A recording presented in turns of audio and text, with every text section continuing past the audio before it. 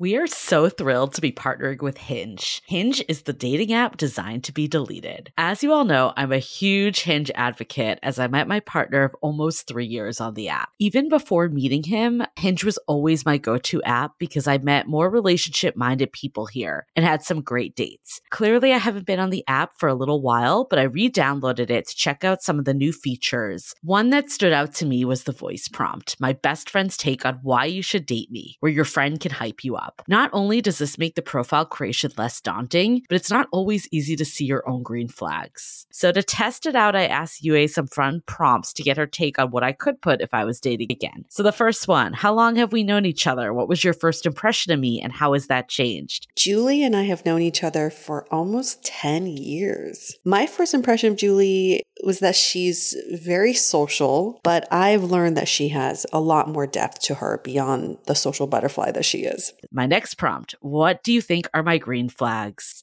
I would say she's deeply loyal. She believes in love, curious mindset, and she is fearlessly ambitious. And then last but not least, what kind of friend am I? Julie is the kind of friend who will always have your back, no matter what. Damn, that feels nice to hear. So download Hinge and try voice prompts today. Then find someone worth deleting the app for. I love wine, but sometimes it can get really expensive, which is why I'm so excited that today's episode is brought to you by Last Bottle Wines. If you don't know, they're a Napa-based online wine shop with a twist. They offer just one hand-picked wine per day until it sells out, which is often in hours. So new day, new wine, always at incredible prices. We're talking 30 to 70% off retail. And the best part is that there's no subscriptions, no fees, and no minimum purchase. Just a daily email with a really great wine. They're offering Dateable listeners 10% off your first order with code Dateable. And now is such a great time to join as their marathon sale is coming up on March 28th and 29th. They flip that one-day rule on its head and offer back-to-back deals, which means that wines are only up on the site for a couple minutes at a time and shipping is 100% free. They sent us a mini marathon package of some of their favorites, and let me tell you, they were delicious. Sign up at lastbottlewines.com and use the code Dateable and find out why Last Bottle is the most fun way to discover and buy amazing wine.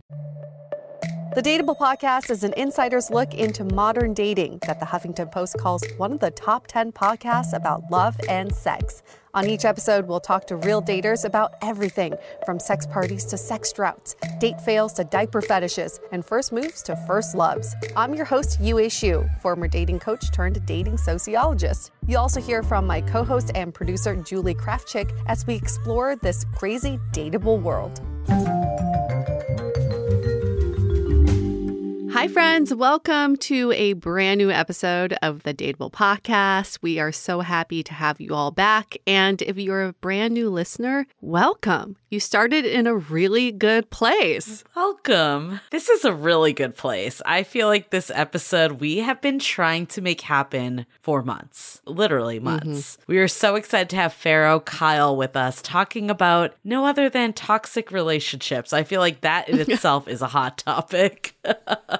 I think everyone's ears just perked up. Toxic relationships sounds familiar. I would go and bet that most of our listeners have encountered a toxic relationship at one point in their lives. And maybe it's not even in your own dating life, but you've certainly witnessed toxic relationships, maybe in the workforce, with the parents or the family or friends or neighbors. All of that, even if you were not part of a toxic relationship, it all compounds its influence on you and how you view relationships. So this is why this episode is important for anybody who's ever opened their eyes up to relationships. You know, when we started the conversation, I was like, I don't think I've been in that many toxic relationships. Maybe a situationship, friends with benefits, but not a relationship. But as we were talking with him about the definition, it made me be like, okay, actually, maybe I have been in a toxic relationship. And I think like the whole aspect of not basically someone not being able to meet you where you are and realizing that this is kind of a dead-end situation. By definition, obviously there's a clear range of what a toxic relationship could mean, and we definitely don't want to discount something that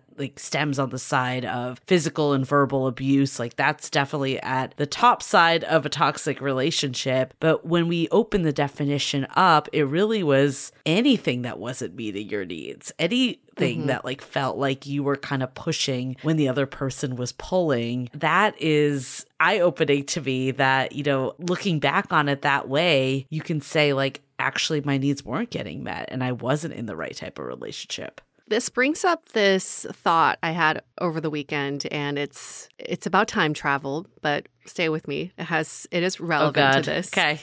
If your future self was able to time travel back to the present day and said, Julie, your relationship now is going to end up toxic, what would you do if your future self came back to warn you? Well, I would probably ask in what way. I'd want to know more information before doing anything because, clearly there's some situations where it's just a toxic person that's infiltrating that, there's really not much you can do outside of just choose better and not be with that type of person. But sometimes toxic situations, it takes two to tango. So I'd want to know, what is it that's making it toxic? And is this something that I could come out of with working with a partner or not? That would probably be the info I'd need. But if it was a pure definition of toxic in the sense that the other person was unwilling to work with you, essentially, then I would probably cut bait because I feel like I've wasted too much time in my life being in situations that didn't serve me. And, I think that's so important in finding your person ultimately is putting yourself first a little with this and looking at how am I contributing? How am I showing up for that?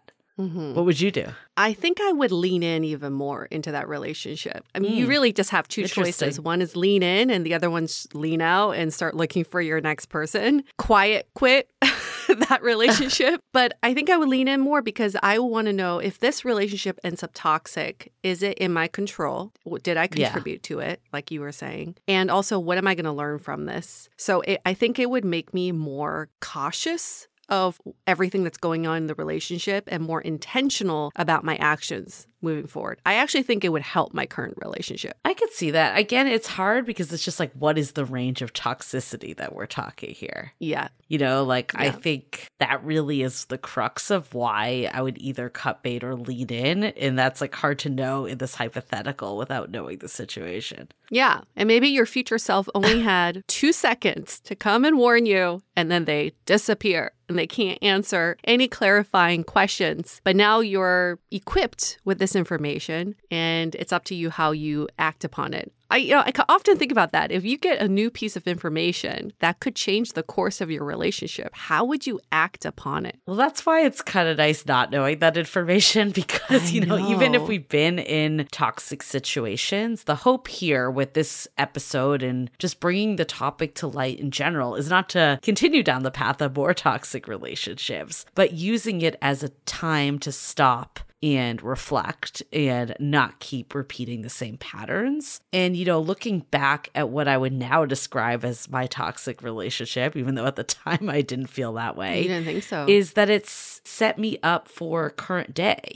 There were situations in the sense that I wasn't getting what I wanted from the relationship, and it made me pass on people that were kind of that same up and down, the roller coaster type relationship. That wasn't appealing to me anymore. And I think if I hadn't gone through something like that, then I maybe wouldn't have known, and I wouldn't have been able to hone in on that person with qualities that actually don't make a toxic relationship. So I feel like you do learn from everything. And for that, I wouldn't want to skip to the end. That's right. I mean, you have to learn as a kid why you don't cross the street when there's traffic. If someone just told you hypothetically, you're not going to really experience it. We all do things by experiencing, and then we learn by going through it, right? So it makes sense that in hindsight, you can say it was a toxic relationship, but while you're going through it, you don't know yet. There's no vocabulary around what you're feeling yet. But when you do get into a toxic relationship and you want to get out, what is the opposite of it? You detox. And this is how I'm going to transition into your upcoming vacation, Julie,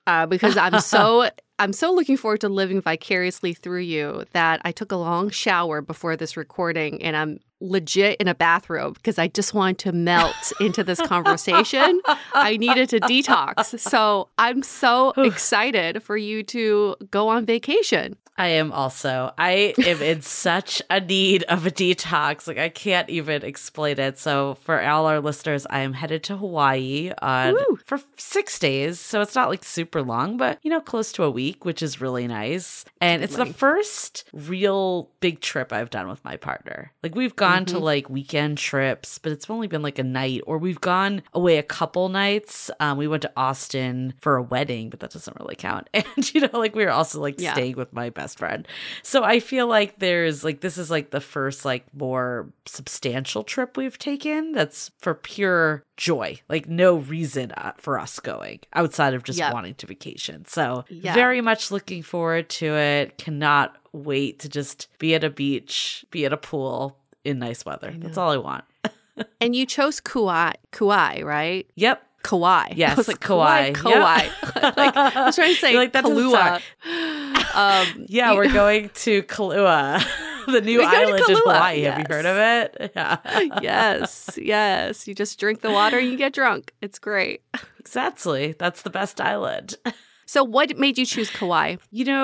I have only been to Kauai one time, and it was back in the day.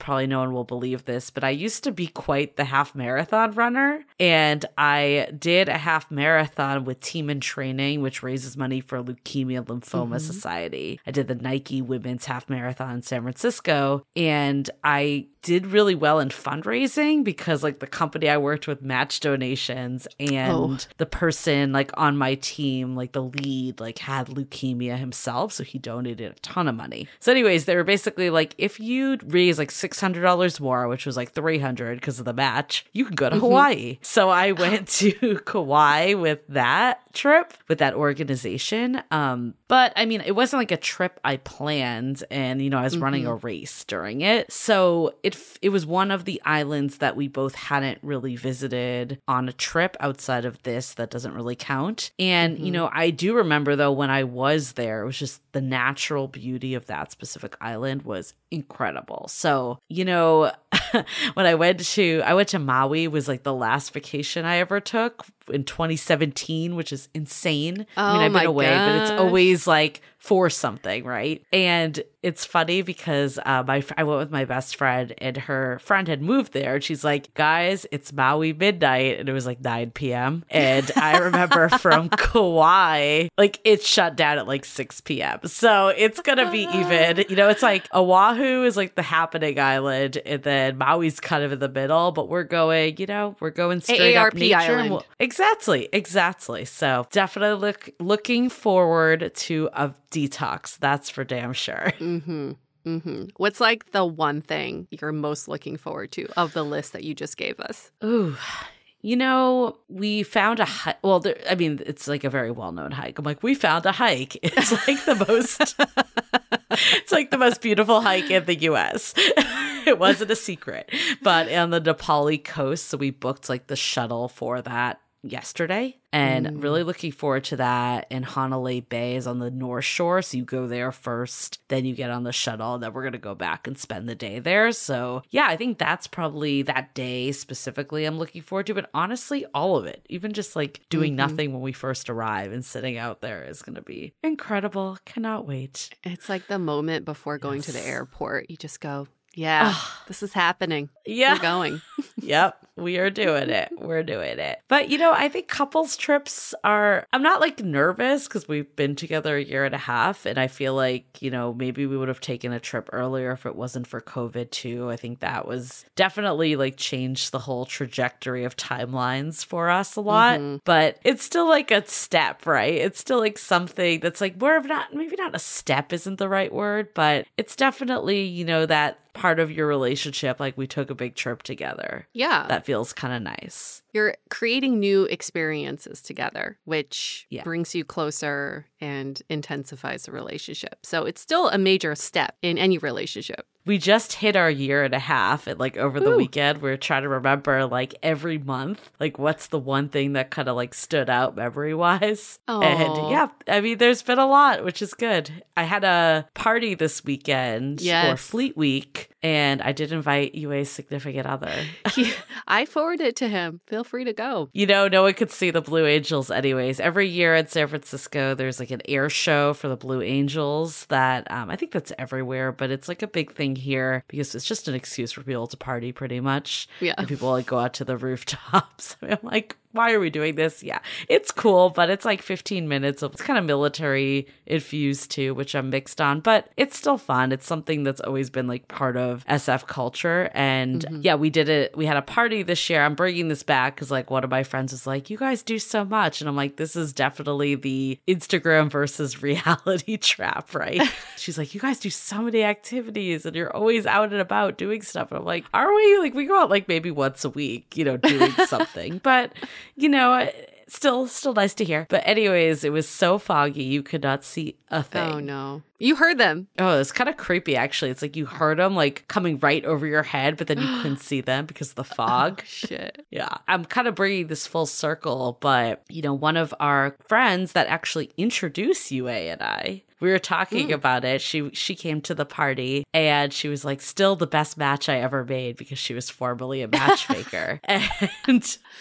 But she was talking about, you know, like a really toxic relationship that she had been through recently. And, you know, obviously you don't wish that upon anyone in any way. But I feel like the amount of maturity and growth, like I saw within her, you know, we talk about this in this episode too. It's like sometimes you do have to like kind of be in that situation that makes you question things and like really start to evaluate what is it that you want and who you're going to become. Yeah, it's such a growth opportunity if you choose to see it that way. And I know some of us we envy other people who externally we feel like, I wish I had their life. They have it so easy. You know, things just get handed to them and they don't have to work that hard to be in a relationship at all. Well, guess what? Nobody is in an easy relationship and nobody's having an easy time dating, but we're all building character along the way. So the grass is not greener. And if your grass is not that green and you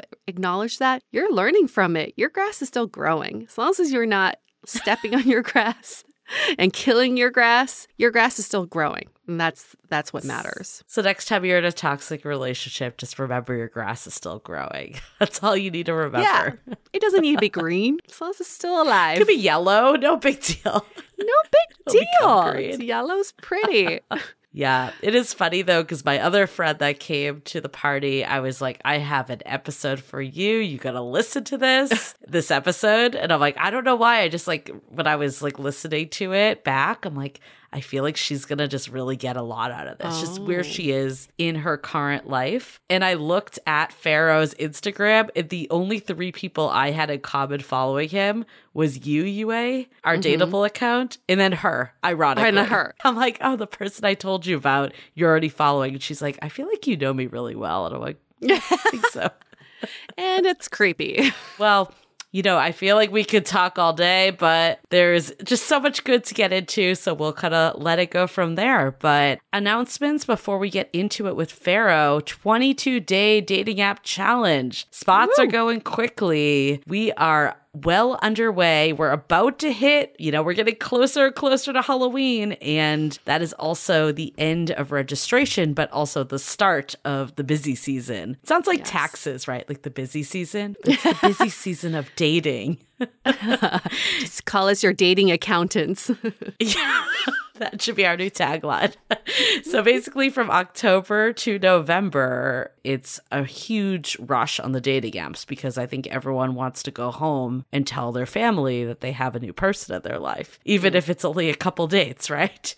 Right around Thanksgiving, we get it coming hot. So anyways, if you want to make the most of the season, visit findingyourperson.com/apps and sign up for the 22-day dating app challenge. And we'll also be reviewing your profile. So honestly, it's just a win-win situation. Get on board. Woo! Okay, before we get into it, let's hear a message from our sponsors. This episode is brought to you by the One Love Foundation. The numbers of people affected by relationship abuse are startling. Abusive relationships rarely start with physical abuse. Instead, there are often red flags like manipulation, isolation, belittling, and volatility. Do you know the signs? One Love Foundation, a national nonprofit dedicated to ending relationship abuse, empowers you to see the signs of an unhealthy relationship before things go too far. Visit joinonelove.org and learn to spot the signs of unhealthy and healthy relationship behaviors.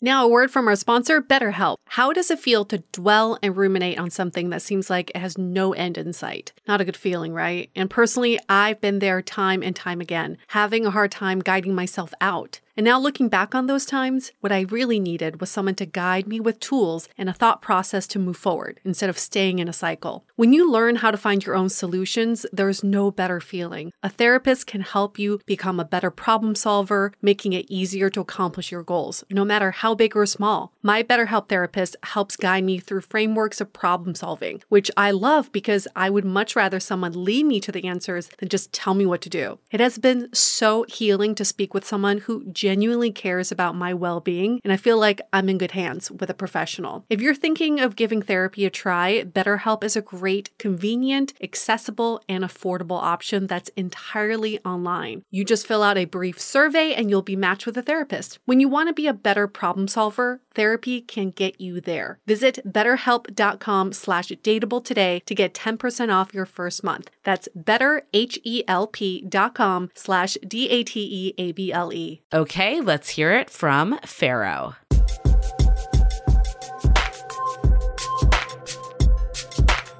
Who do we have with us today? We've got Pharaoh. Kyle, he lives in LA, originally from Chicago, in his 30s, in an open relationship. He's a spiritual coach, entrepreneur, and energy healer. His YouTube, Instagram, and webinars are all about how to build great relationships with yourself and others. Welcome to Dateable, Pharaoh. Welcome. Hello, hello. We are so excited to have you. And as we mentioned, we really want to hit on this topic of resetting after a toxic relationship. But let's just go from there. What are some signs that a relationship is toxic? When we think of toxicity, right, let's just think about it as far as with our health. If we put something into our body that's toxic, it's something that literally makes us sick. It's something that starts to kill us. It's something that robs us of our energy, of our life force. Now, when we think of a toxic relationship, it does something very, very similar. It robs us of our life force, of our identity, of our energy. It robs us of the feeling that we are abundant, that we are vibrant. And it literally starts to wear us down. It can be mentally, it can be emotionally, but the toxicity is literally wearing us down. I love that definition because I think we think of abuse as toxic relationships. And of course, that is a toxic relationship. But I think what I'm hearing from you is it extends way further. Yes. If you're the one that's,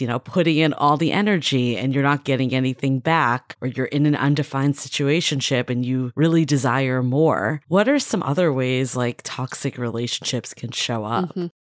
Let's talk about day to day in the relationship. If in the relationship you feel disempowered, and disempowered can be a lot of things. You can literally feel like you have no say-so in the relationship. Your voice isn't heard. It also can be that the things that you want or desire, the other person doesn't care about those things. So it literally is robbing you of your identity of who you are. And it's not just romantic relationships. I have a lot of clients right now who are in toxic relationships with parents. And it's literally keeping them in a cycle where they can't achieve or reach their highest potential because that negative relationship, that toxicity is literally robbing them of their joy. And then you just feel deflated. You feel like the energy sucked out of you. I feel like these are some of the phrases I've used to describe the previous toxic relationships and friendships I've been in. But why do people enter and stay in toxic relationships? This is one of my favorite questions because it It doesn't make sense, right? No.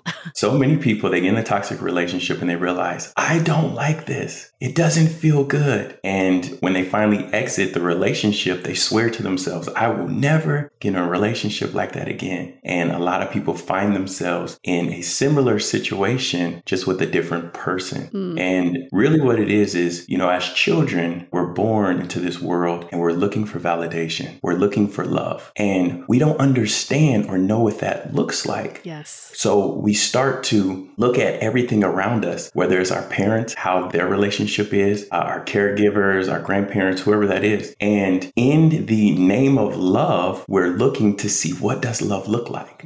Because our parents may say that they love us, but we see them yell at us. Or our parents say they love each other and we see them be abusive. And in our mind, we're like, okay, well, they love each other and this is how they act. Yeah. Now, as children, we grow up and we may say, I don't like yelling. It doesn't make me feel good. But that's the conscious mind. And the conscious mind is only controlling about 10% of our life. But we think that the conscious mind is everything, because when we make a decision, it's our conscious mind. Well, 90% of our life is dictated by the subconscious. So if we made a decision early on, even if we don't remember, it could have been a decision at 3 years old, 4 years old. This is what love looks like. It becomes a memory that gets lodged into our subconscious, and our body is designed to help us be able to survive. And 9 times out of 10, it feels the most comfortable with something similar because it knows that it can survive that. Versus if you get something you've never experienced before, your body doesn't know what the reality of that is. So it's programmed as not safe. So consciously, we may be saying, I don't want a relationship like this. But 90% of our reality, the subconscious, is trying to recreate the definition of what we said love is, or whatever that thing is. So until we're able to go into our subconscious and change that programming, we will continuously get the same thing over and over. But here's the thing. Most people don't know what their program of love is, their program of relationship, their program of success or money or any of those things. So they end up going in circles or cycles. That is so fascinating. Yes. I'm like thinking back, and you're right. So many people don't even have the awareness to even know where to start. But I remember like talking to a friend of mine, and she could trace it back to, she was the younger of 3 brothers, significant age gap, and she was always fighting for their attention.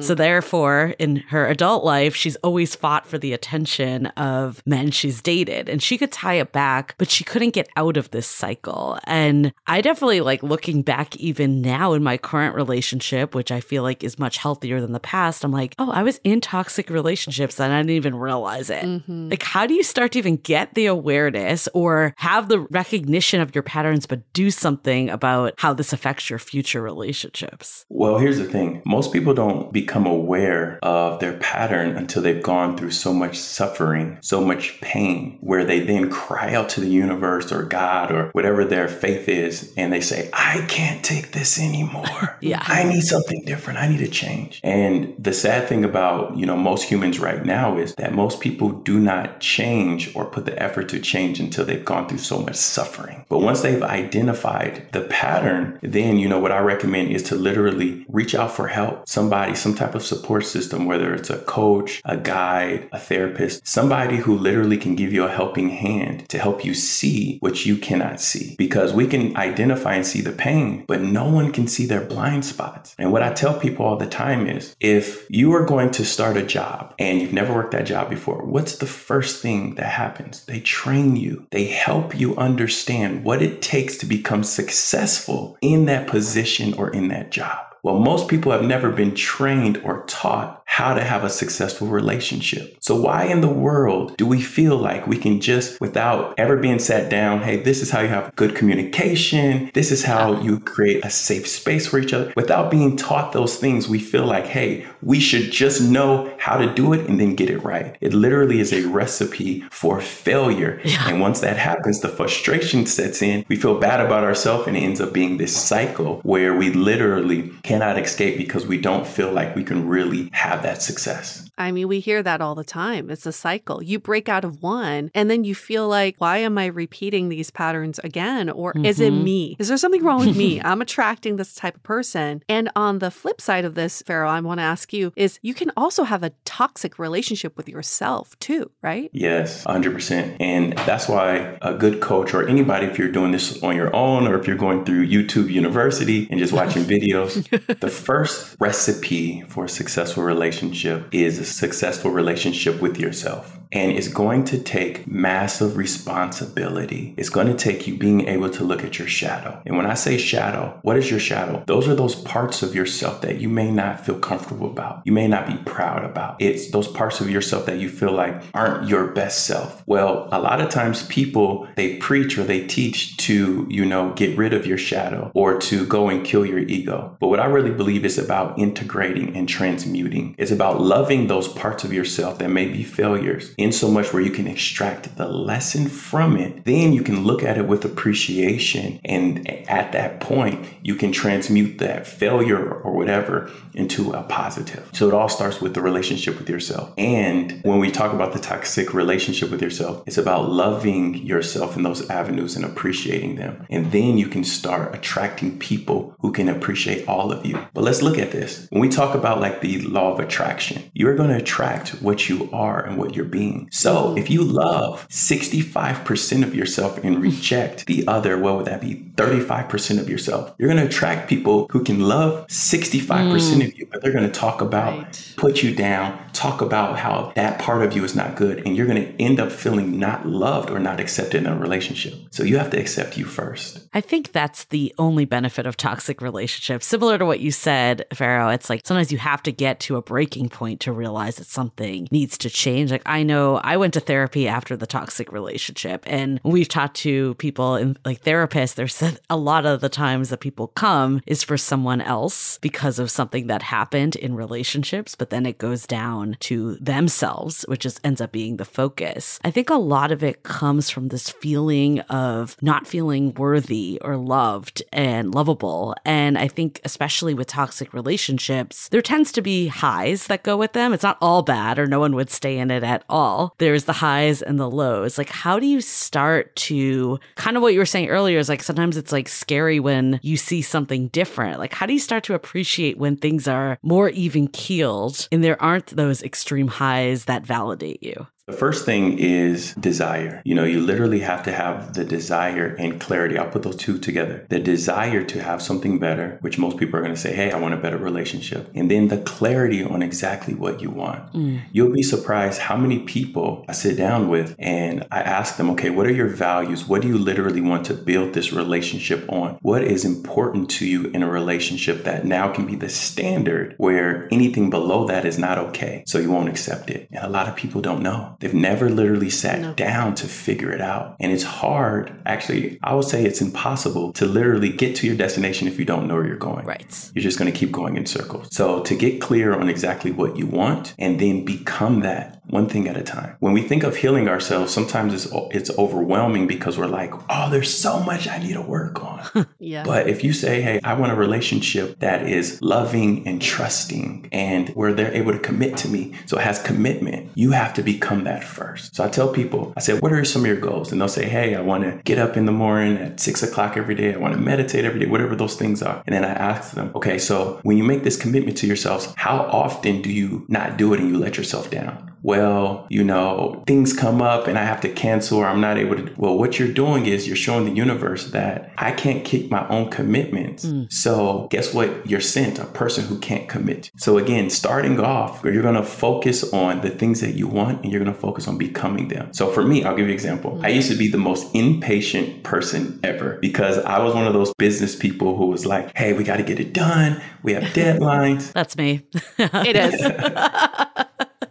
What I realized is I wanted a relationship when I wrote where I feel supported, right? And I felt like I can support my partner. But one of the things that I need that translates to support is patience, because I have goals and I have dreams and ambition, but it's going to take time to get there. And I am going to mess up. So I'm going to need patience. So I realized I'm not very patient. So I focused on patience. So in traffic, if there was somebody who needed to get over, I said, I'm going to always let them over. I'm going to be considerate and do these different things. And I said, I'm not going to know that I'm patient until I start hearing people say, hey, you're patient, because I heard the opposite all the time. You're so impatient. So it took about a year and a half. I was doing something and somebody was like, wow, you're so patient. You're one of the most patient men that I've ever met. And then I started hearing that. And I started to realize I was becoming what I wanted in a relationship. And that was needed first. So then I can attract that. Outside of that, we're literally asking God to send us this amazing person. Right. We're not that. Right. So I ask people, I say, hey, listen, if you're praying for this person that's patient and trusting and loving and all these things, if they are that, guess what they're praying for? The same thing. Right. And if you are not being that, why would you be sent to them when you're not the prayer that they're praying for? Yeah, we always say that. Become the person you want to date. That's the key to everything. That makes so much sense. I like where we're headed here, because here's the question. You only know what you know. So if you only experience toxic behaviors and relationships in your past, especially in your upbringing, how do you gain clarity on what it is you're looking for in a relationship? And what you're getting at here, Pharaoh, is first step is looking at yourself and saying, who is the person you want to become first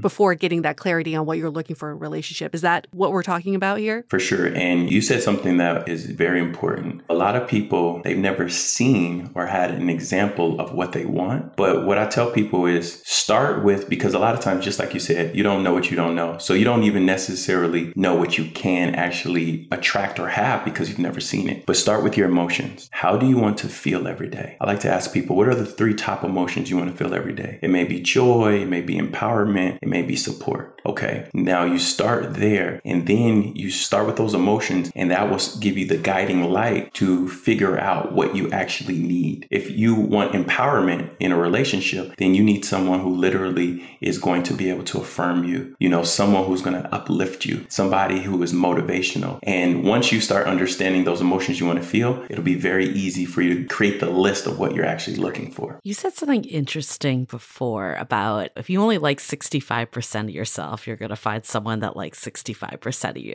Do you think that is coming from attracting someone that maybe has stuff they need to work on themselves? Or is it more that you see the 35% because that's what you're focused on, that you don't fully love about yourself? This is an interesting question, because a lot of people kind of get it mixed up in the sense of they're like, well, I always have something to work on. And it's not about that. It's about embracing all of you and realizing that it's a journey. So, it may be 35% of yourself where you're like, hey, I'm still working on these things, but I am content and happy, and I embrace all of me and who I am. And I know that I'll continuously get better. And then you'll be able to attract somebody who is literally the same. They're like, hey, I'm not perfect. You're not perfect, but I want to do life with you and support you as you continue to grow, and vice versa. There is just so much joy and passion when you talk about this, Pharaoh, that it makes me wonder. I'm going to take a step back and ask you, what happened in your personal life that inspired you to be on this journey to helping people bettering their relationships? So it's so interesting, because my quest didn't necessarily start with a relationship. If you know my story, or anybody who's following me, you'll see that, at the age of 29, 30, I went through a bad breakup. And then that breakup caused me to look internally. It was the first time in a relationship where I couldn't fix it. Nothing that I said, I couldn't get her back. And it made me realize there's something that is wrong with me. There's something that I need to fix, because the result of the breakup is something that I did. So it caused me to go on this spiritual journey and travel the world, go to different spiritual temples and all these things, looking and trying to figure out how to heal and how to become a better version of myself. But it really starts before then. because my whole life I was searching for love. And I don't know how much you all believe in like zodiac signs, but it's very interesting. A lot of times, women especially are like, how can you understand or connect on an emotional level? A lot of guys can't do that. Well, my zodiac sign, I'm a Pisces, and Pisces is like the sign of,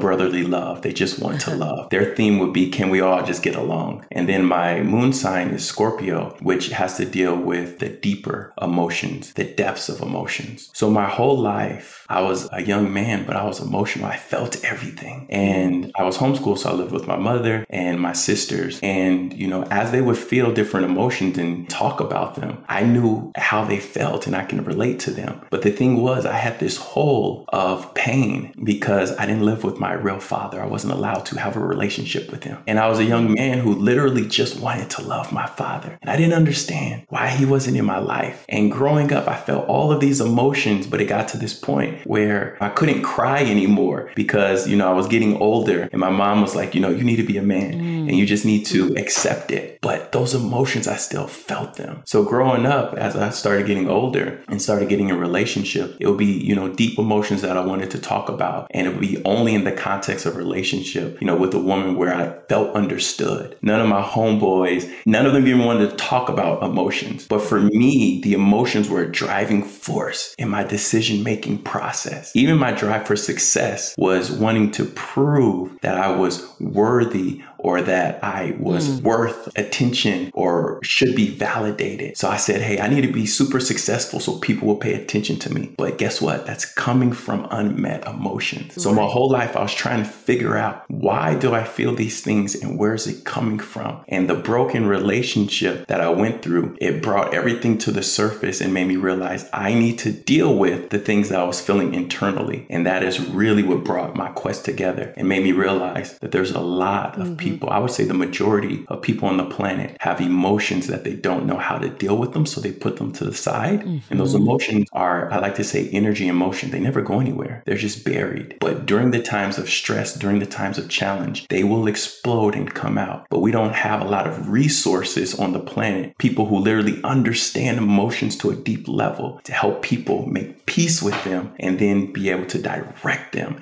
into manifestation and the things they actually desire. Do you think that's the root of it then? That like the reason why people are going for relationships that aren't serving them is that they can't manage their emotions and understand what they really need? Of course. Yes, for sure. And let's take it deeper. When we think of all the problems on the planet, I believe it's all emotional. Let's think of hatred. Let's think of narcissism. Narcissism. Those people at one time, they wanted love. They wanted connection. They wanted something. They weren't able to get it. So a lot of them turned off their emotions and decided that they are going to take and get what they need from others at the other person's expense, right? Even when we think of how a lot of corporations are literally utilizing slave labor or not paying people in other countries. And it's why? Because the people running those companies feel like their desires, their emotional needs, what they want are more important, and it's better for them to do whatever it takes to be up here, even if they have to rob and have other people down below. It's all some type of emotional level that then dictates our thoughts on the world, on society, and on ourselves. I like that we just took it a level up. It's like, yikes. Yeah. The problem with the whole world is emotions. Yes. Yeah. I'm like thinking about school shootings, violence. So it's all based in emotions. We're not acting out of rationality there. On that topic, so I'm thinking of like the narcissist example. Like I could hear people say, okay, does that mean I should, try to understand what's wrong with them and what their deep-rooted childhood issues are? Or is that up to them to make that change to find their own kind of emotional security and understanding with their emotions? Yeah, thank you for asking that question. Who's taking responsibility here? Right. I can see people thinking both. And this is a really big question, right? It's a really big question because, yes, it's the individual's responsibility to do the work to heal themselves emotionally. And we do have a responsibility to try to extend a helping hand and to try to help. And the reason why I said this is a big question, because in the context of relationship, a lot of women especially are like, hey, you know, he had a really rough childhood. Yes, yes. Or he didn't receive love from his mom. So, you know, he really needs me. And we can't let the empathy of our heart allow us to be killed, per se, in the process. We're so loving and trying to help them that we're literally disconnecting from self-love and allowing ourselves to be abused. Yeah, I think that is the root of why a lot of people stay in toxic relationships too. It's like this feeling that I can fix this person, I can help them. And, you know, I think a lot of like empaths especially tend to get drawn to these because like the positive of having such a big open heart, but then the negative being like you're sacrificing yourself in the process. It goes really deep because, you know, for the last 2,000 years, we've been in an energy and age of, they call it the Piscean age. And it's literally the age of the savior. You know, I need to help. I need to save this person, even at the detriment of me sacrificing myself. Right. And now we're moving into another age. It's called the age of Aquarius, which is an age where it's about knowledge. It's about information. And it's about you realizing it's your job to save yourself. We cannot be our best self and help anyone until we've gotten to the point where we've literally saved ourselves and we've created a life with the things that we actually need. Only at that point can we give the overflow. But a lot of people are trying to give out of half-empty cups, and they don't have the complete strength, the complete clarity to actually help anyone. So both people are actually suffering.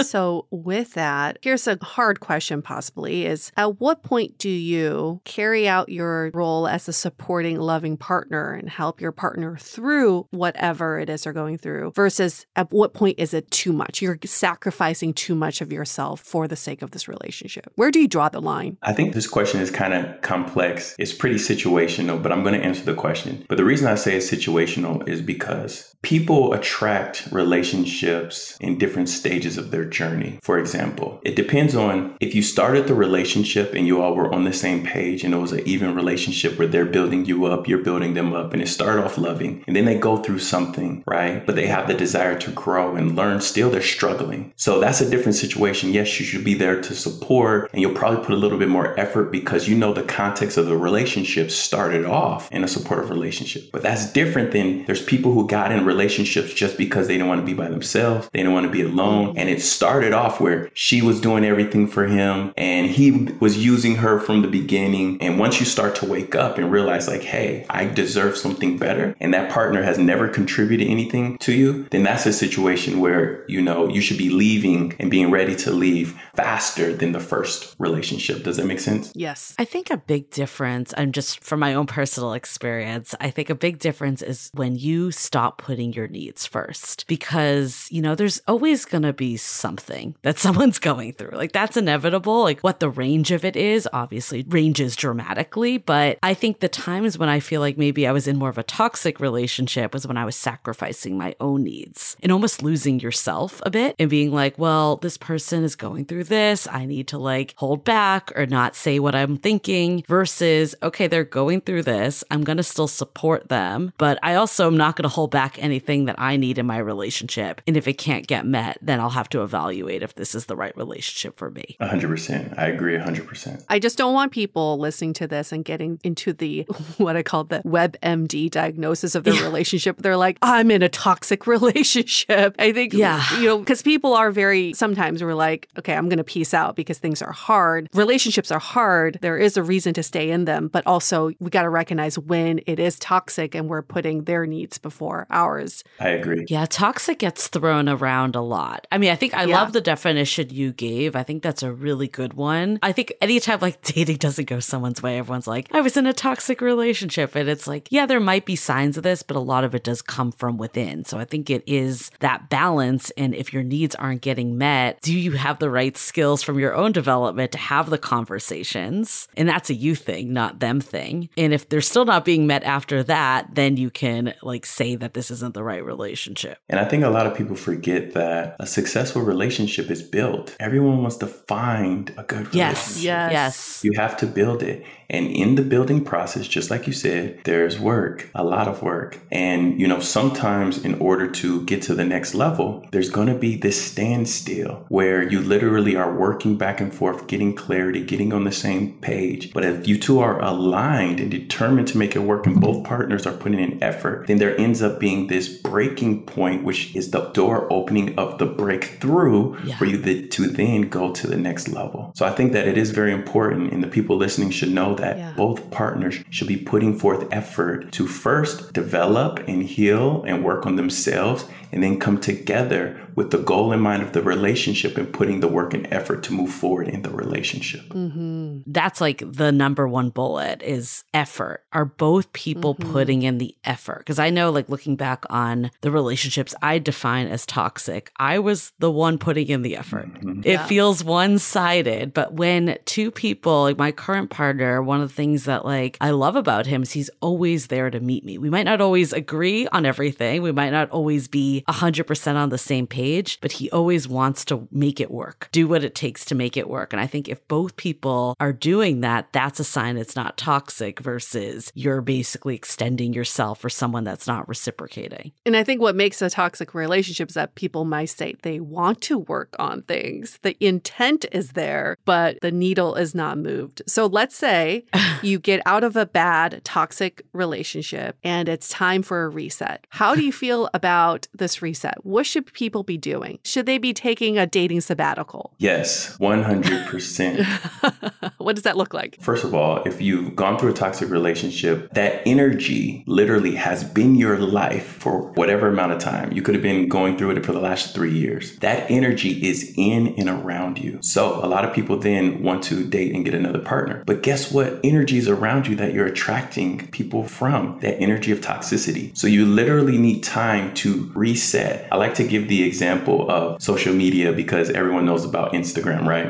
If you're scrolling on your page and you have the same type of feed all the time. Well, say, for example, you suddenly get into food pages and you start clicking on food pages. What happens is when you reset, the algorithm is now going to send you what you wanted, but you literally have to change your action, right? I like that. So it's the same thing. So you literally need time to understand what you want, to understand what you were doing to attract that in the first place, and have time to change your action so the algorithm of dating changes and now you can be sent what you want. And even me, for men, it's important too, because a lot of men don't like the idea of being celibate or going celibate, right? I think that it's important for you to have a physical, spiritual, emotional break. So you literally can become and get into your own energy again, because only when we are connected to ourselves can we understand or realize what we need. Before that, toxicity breeds confusion. So if you're confused, how are you going to know what you need? So taking a break is very, very important. I think the best thing I ever did for my dating life was take a year break from dating. I realized there was always someone lingering, whether it was a friends with benefits or just being on a string of dates, that your energy was so focused on other people. And I also realized even not outside of dating, I was just going out all the time and, not being alone in my thoughts to really get to know yourself. So I do think taking the break allows you to get to who am I? And what we were kind of talking about at the beginning part of this, you have to become that person in order to attract what you're looking for. I agree. And it's important to spend time with yourself, because even though people are like, oh, I'm going out, I'm having fun, really the source of that is you want to be around other people. You want someone else's attention. Yep. You want to share in someone else's energy. And a lot of people don't feel comfortable being in their own energy and spending time with themselves. No. But we want someone else to spend time with us. Yeah. It's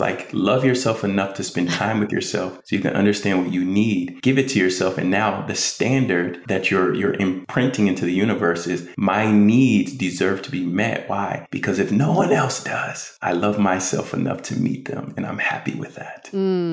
We've definitely seen people before. At Dateable, we call it master dating. That's our term for dating yourself. But we've seen people, bend over backwards for someone that isn't giving them what they really need to have a date on a Friday night, versus if you're secure in yourself, you're oh, this person isn't actually adding value to my life and meeting me where I am. So you're okay just spending the night yourself. So I think that does shift your energy to being open to things that are going to bring you up versus just anything. I love that. Okay, I like the shift to yourself, because when some people think of dating sabbaticals, they think about going on some crazy vacation and having a wild time somewhere, distractions. But you're saying be alone with yourself, be alone with your thoughts, figure out your needs. What are some other ways people can make the sabbatical a productive one? It's interesting because there's different type of trips, right? There is the trip where I'm going to go and I'm going to have fun and I'm going to party. But then there's also the trip that, a lot of people may say is a spiritual trip, or say like a yoga retreat or things like that. Because those things are designed. Yes, there will be other people there, but it's designed to give you time with yourself in a different environment. Because a lot of time, different environments pull out different aspects of ourselves. So I'm all for,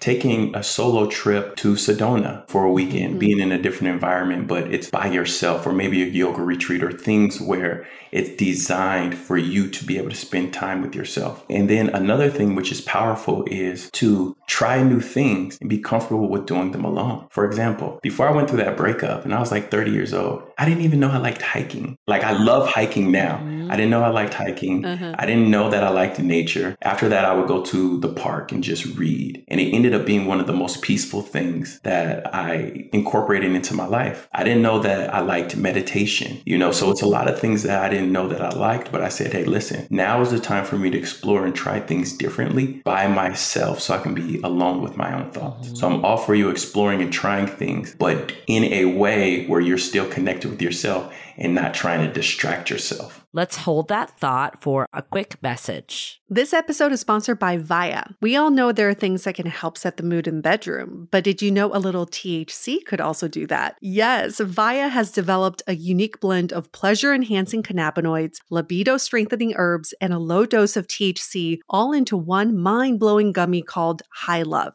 This gummy, wow, it will awaken your senses, increase blood flow, and intensify any sexual experience. I've been pleasantly surprised by the High Love gummies because it is just the right amount of THC for me to have a good time without feeling sleepy. And hey, if THC is not your thing, Via also offers a wide array of other gummies without it. And everything legally ships in 50 states with discreet packaging directly to your door. So if you're over 21, you can get 15% off and a free pack of award-winning Dreams THC plus CBN sleep gummies with our exclusive code DATEABLE at viahemp.com. That's VIIAHEMP.com.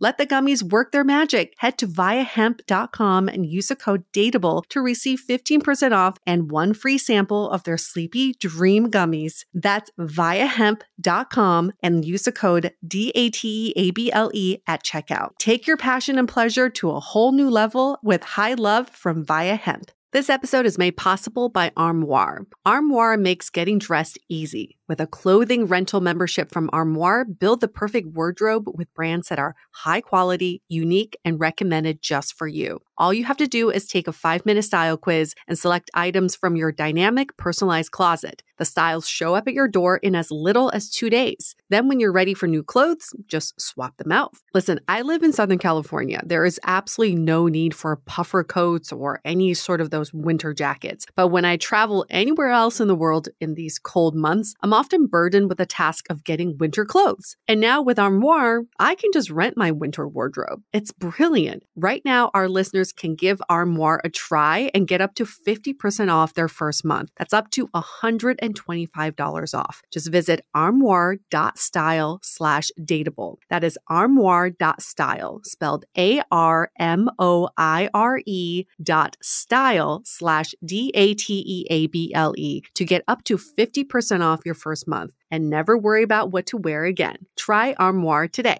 We are so excited to share with you our new podcast, Exit Interview. Dates don't usually end with a satisfaction survey, and yet we rate everything in our lives, from Uber drivers to local coffee shops. So why don't we do the same thing when dating? We're here to conduct the ultimate romance review, featuring daters hungry for love who have agreed to call up old flames to gather honest feedback. Welcome to Exit Interview. He upgraded himself to business class while I was in economy. Wait, wow. What? There's feedback that will make you cringe. She could be a little bit hard-headed, like not reading the writing on the wall. And feedback that will make you swoon. When she said that she had feelings for you. I had no idea. Really? And maybe you'll learn a thing or two yourself about how you can be a better dater, lover, or partner. Obviously, like, knew I was gonna learn something. I didn't expect this. Welcome to Exit Interview. Listen to Exit Interview on the iHeartRadio app, Apple Podcasts, or wherever you get your podcasts. So one of the things we kind of talked about up front too was with toxic relationships, like what is a toxic relationship? Everyone's quick to throw that around. Sometimes you legit are in a very toxic relationship and you've done all you can and it's still toxic. And then there's other times that we've definitely heard people say this. And it's kind of like they're trying to fit a round peg in a square hole. And I think this was my situation, was this person's telling you they can't be what you want them to be, yet you're still trying to do it. And I think that really comes from within of the validation and some of the stuff we were talking about. How do you use this dating sabbatical to kind of separate what is me that I need to kind of hone in on, the internal feelings and emotions versus the people I'm picking? How do you differentiate the two and start in a way that you're just not repeating the same patterns over and over? It always starts with you in the sense of, yes, you may have picked a person that had attributes that you didn't like, which were toxic, but you still picked the person. No one made you date that person. Yes. It's something in you that was attracted to that person. And I like to give this example. I talked a little bit about it earlier, but I want to bring it home. When we talk about the subconscious and the conscious mind, remember the conscious mind is only 10%. So you think you were attracted to that person because he's 6'2" and he's attractive and he has a great job. That's the conscious things. But if you haven't done this personal work, you're also attracting and pulling in toxicity, negativity that you have been used to. You just don't know it. It doesn't come out until month 2, month 6, a year from now. To answer your question is, yes, that person had attributes that you didn't like, but it is something in you that attracted that person. And once you change that, your attraction changes. Right. No, yeah, Yes. I agree 100%. So when you take that sabbatical, you have to know that, hey, I attracted this person in my life and it didn't work. And the universe is trying to teach me something, trying to show me. And what that lesson is that there's work within me that needs to be done so I no longer attract people like that. And what you're going to find is that your attraction, the type of people, the type of places you even go changes. So you start experiencing a different type of person. That is so key for people to hear, because something we tend to hear is there's nobody good out there. Right. They're all the same. They're terrible people out there. And it makes sense if all you're doing is looking for red cars. We give the red car example a lot. If you're only looking for red cars, that's all you're going to find. But you can do this dating algorithm reset symbolically. It does make a huge difference in the people you start seeing and opening your eyes up to. I love that example of dating algorithm reset, because it's we so often will exit our Bumble profiles and delete them. So we're at the top. It's the same idea if you can think about the sabbatical that way. We have to realize that we probably need to learn how to date differently. And in order to attract a different type of person, a lot of times you have to, again, go to a different type of environment. For example, a lot of women per se would say, hey, just like you said, all the good guys are taken. There's not a lot of good people. And then I ask them, where do you normally meet people? And they may say, dating sites. They may say, when I go out. Well, you understand the type of person that is in that environment. Not to say that there's not any good people on dating sites. Not to say there's not any great people who go out. But you're saying you want someone who's responsible, that's about their business, that is able to communicate. Well, listen, I know for a fact that me, the type of person that I am, and I've done a lot of work, I come across a lot of men who are like that, and they don't want to waste their time dating with no purpose because they are focused and they want to build a family and a legacy. But guess where these type of guys are? I might go to a conference, a business conference, right, a real estate conference. These are men. These are people who are literally, right. They understand they don't know everything. They're doing personal work and personal development. Yes. So they're open and they're coachable. They're open to learn new ways. And a lot of them have a goal or a plan for themselves. And they're looking for somebody to share that with. And these particular people, like myself, I don't really go to the clubs. I don't do a lot of these things. So you'll never find a lot of these people in those environments. So again, again, you have to change what you're attracted to and disconnect from the old environment and start looking for new environments where those people literally live and thrive. I think that is so real. And I think it's just like we are told like, oh, you go to bars to meet people or you use the dating apps. I remember like one of my friends would just like always meet these guys out and about that never wanted to commit, but they would all be like drunk when they met each other. And, you know, the guy that will come up to you at the bar, like that isn't the person that's like, they're probably doing that to every girl, right? Just to bring the point home when people are like, there's not a lot of men or people like that. I'll give a good example. You all have heard of like Tony Robbins, right? Mm-hmm. Tony Robbins, you know, conference may have 10,000 people who literally are like, I need a breakthrough. I need to become better. I want to change my life. Out of those 10,000 people who already have the baseline understanding of growth, I promise you, not saying that you should go there to date, but I'm just giving you an example that there are people literally dedicated to becoming better. Generally, you start from a healthier point in a relationship. I'm so glad you brought up Tony Robbins, because not that I didn't meet someone at Tony Robbins, but I did meet someone right after going to a Tony Robbins conference. And I really do think that it was like manifested there, because that was like my intention. The next day on Hinge was this message from not my current partner, but the one before. And I guess it leads to the next question is like, now that you've done this work, you've done this reflection, like how do you start manifesting the person you want to be with? Well, the first thing is you have to put yourself back out there, because it's interesting how much fear a lot of people have after they've done this work and they're like, I don't want to mess it up, or I don't want to have to go through a situation where I have to do all of this over. So you have to be able to trust yourself, trust your intuition, knowing that you're not the same person that you used to be. So don't bring that past experience and that fear into your future. So you got to have that confidence and start putting yourself out there. And then the first thing I would say is to start putting yourself in environments like we were talking about, Tony Robbins, yoga events, you know, things where you feel like these type of people live and exist. And then you just really just start there. But it's going to be a higher level of trust and getting rid of and disconnecting from that fear, the fear of meeting someone who's going to waste your time, or you'll manifest that if you're stuck in that. So you got to disconnect from that. Oh, man, that's huge. That's so huge to get yourself out of that and free yourself out of that fear, because I think the number one fear for most daters when they're restarting dating again is repeating the same patterns. Yes. Self-fulfilling prophecy, seeing the same types of people again. But what you're saying is if you believe that's what's out there, that is what you're going to see. Yes. But if you can free yourself of that belief, I think that's just step number one, is getting rid of that belief, then you will be seeing something a little bit different. I'm having a hard time kind of understanding, because we were talking about suffering at the beginning of this interview. Do you think everyone has to go through suffering in order to reach these breakthroughs or want to go through this transformation? So I can't say everyone has to, right? Because I don't have the scientific data to back that up.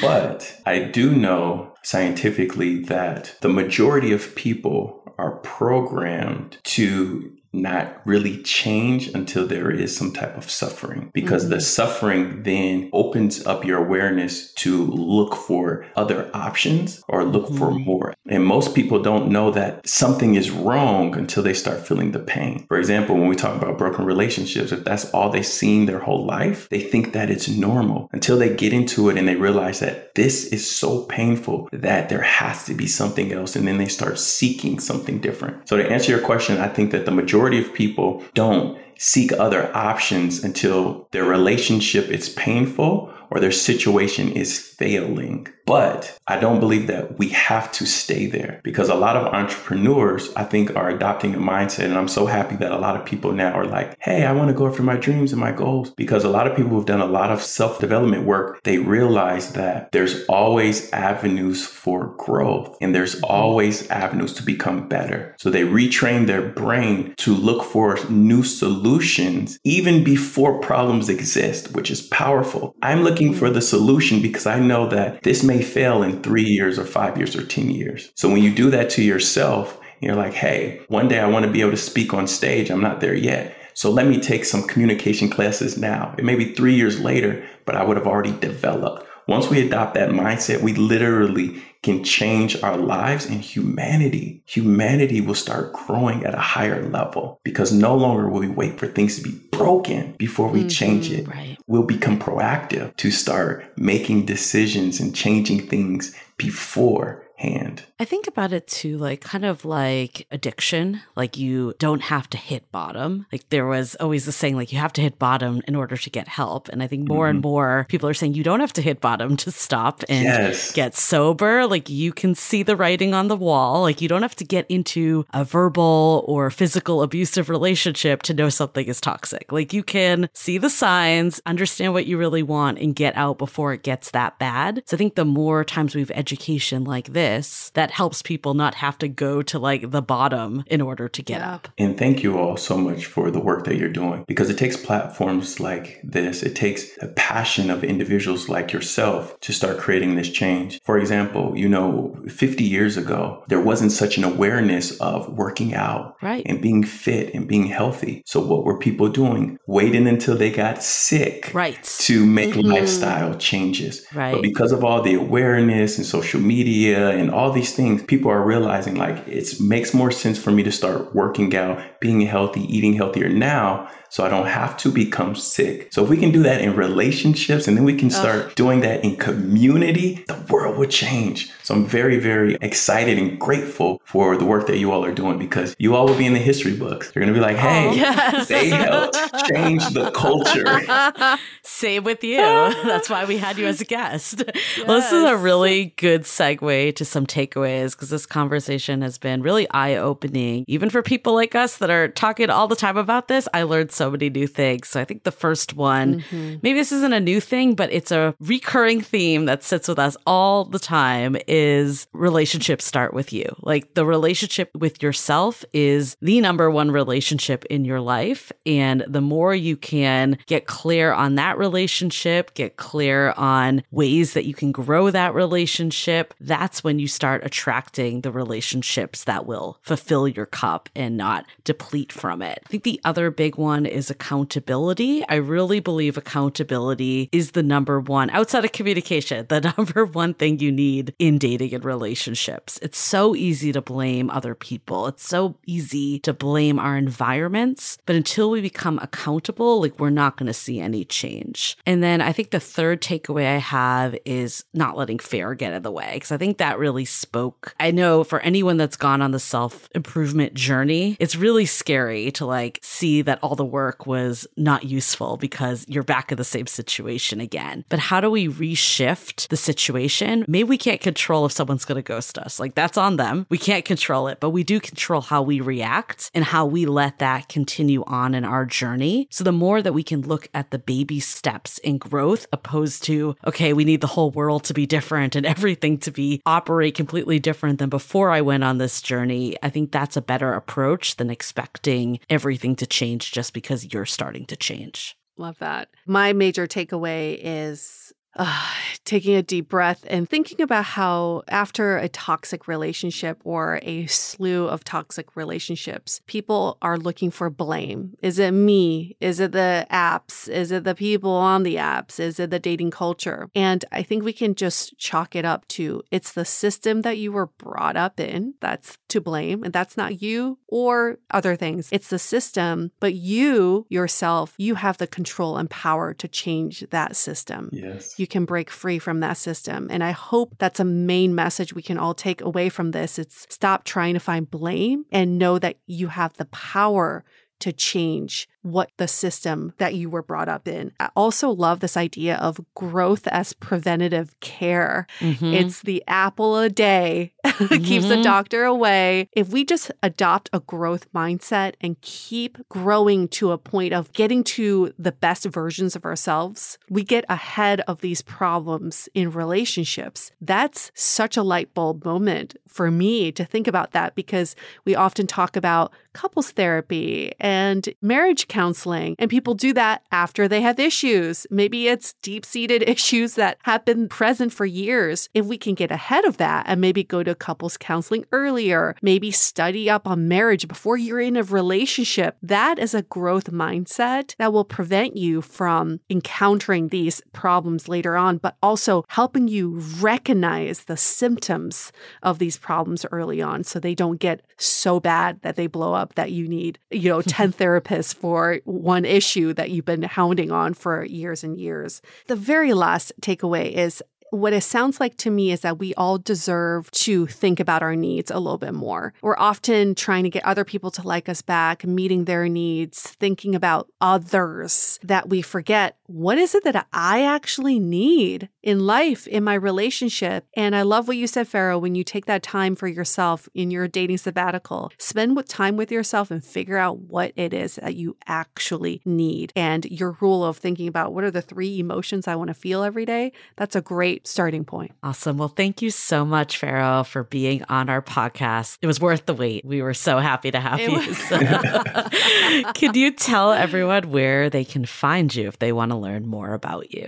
You can find me on Instagram at Pharaoh333 and also on YouTube at Pharaoh Kyle. And then TikTok now. I'm on TikTok and it's the same as the Instagram Pharaoh333. Awesome. And we'll also link in our show notes too. Fantastic. Thank you all so much. It was a pleasure. It was a lot of fun. You all are great.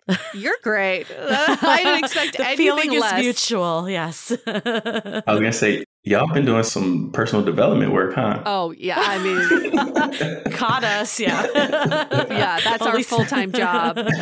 I think that's why your content spoke to us so much, especially you are empowering people to be on this movement of bettering themselves so that they can have better relationships. When your cup is full, you can be there for other people. So we are so on board with that message. And sorry for this not cute transition, but if you would also like to fill our cup, please give us a rating and review in Apple Podcasts. It really fills our cup so that we can fill our content cup for you. Sorry that wasn't that graceful, but I had to insert that message somewhere. But again, back to this warm, fuzzy feeling of thank you for sharing that message with the world because we are your biggest supporters in that message. Thank you. Thank you. It was a pleasure. On that note, we're going to wrap this up. Stay dateable! The Dateable Podcast is part of the Frolic Podcast Network. Find more podcasts you'll love at frolic.media/podcasts. Want to continue the conversation? First, follow us on Instagram, Facebook, and Twitter with the handle @Dateable Podcast. Tag us in any post with the hashtag StayDateable, and trust us, we look at all of those posts. Then head over to our website, dateablepodcast.com. There you'll find all the episodes as well as articles, videos, and our coaching service with vetted industry experts. You can also find our premium Why series where we dissect, analyze, and offer solutions to some of the most common dating conundrums. We're also downloadable for free on Spotify, Apple Podcasts, Google Play, Overcast, Stitcher Radio, and other podcast platforms. Your feedback is valuable to us, so don't forget to leave us a review. And most importantly, remember to stay dateable.